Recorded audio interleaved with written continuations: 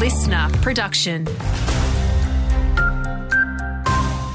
G'day there, it's Andrew Shaw with the latest. V-Line services will gradually return to normal through the rest of the morning after another round of industrial action. The ongoing stop work action comes as the Rail, Tram and Bus Union and V-Line attempt to reach a new pay and conditions deal. Despite the disruptions, V-Line Chief Matt Carrick is confident they're making progress. We'd really encourage the union to make compromises, as we are. We can get to an agreement. We did with the drivers. We really want to close this one out as soon as we can.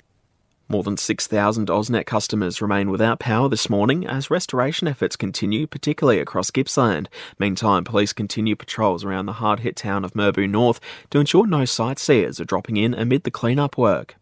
Another anthrax outbreak has been detected near Shepparton, this one occurring on the neighbouring property of the first outbreak. Cameron Bell from Agriculture Victoria says it was most likely contracted through the soil. There's no evidence of spread through other means. Really, it's not a surprise that we have had a second property identified with anthrax. We've certainly had past instances, particularly in northern Victoria, where we have had multiple properties as well as multiple deaths on individual properties.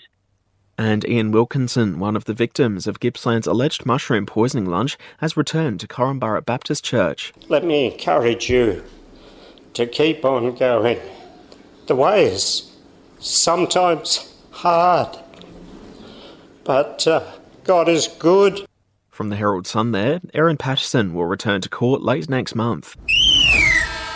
Shai Bolton kicked 4 goals as Richmond began life under new coach and Shepparton's very own Adam Uze in yesterday's scratch match against Melbourne. The Tigers officially winners 147-145 over 7 periods of action yesterday. And Tarragon's under-18 girls basketballers are officially champions after downing the Wodonga Wolves yesterday in Bendigo. Some good efforts elsewhere. Leon Gather's under-18 boys making the A-Grand final are sadly going down to Ballarat.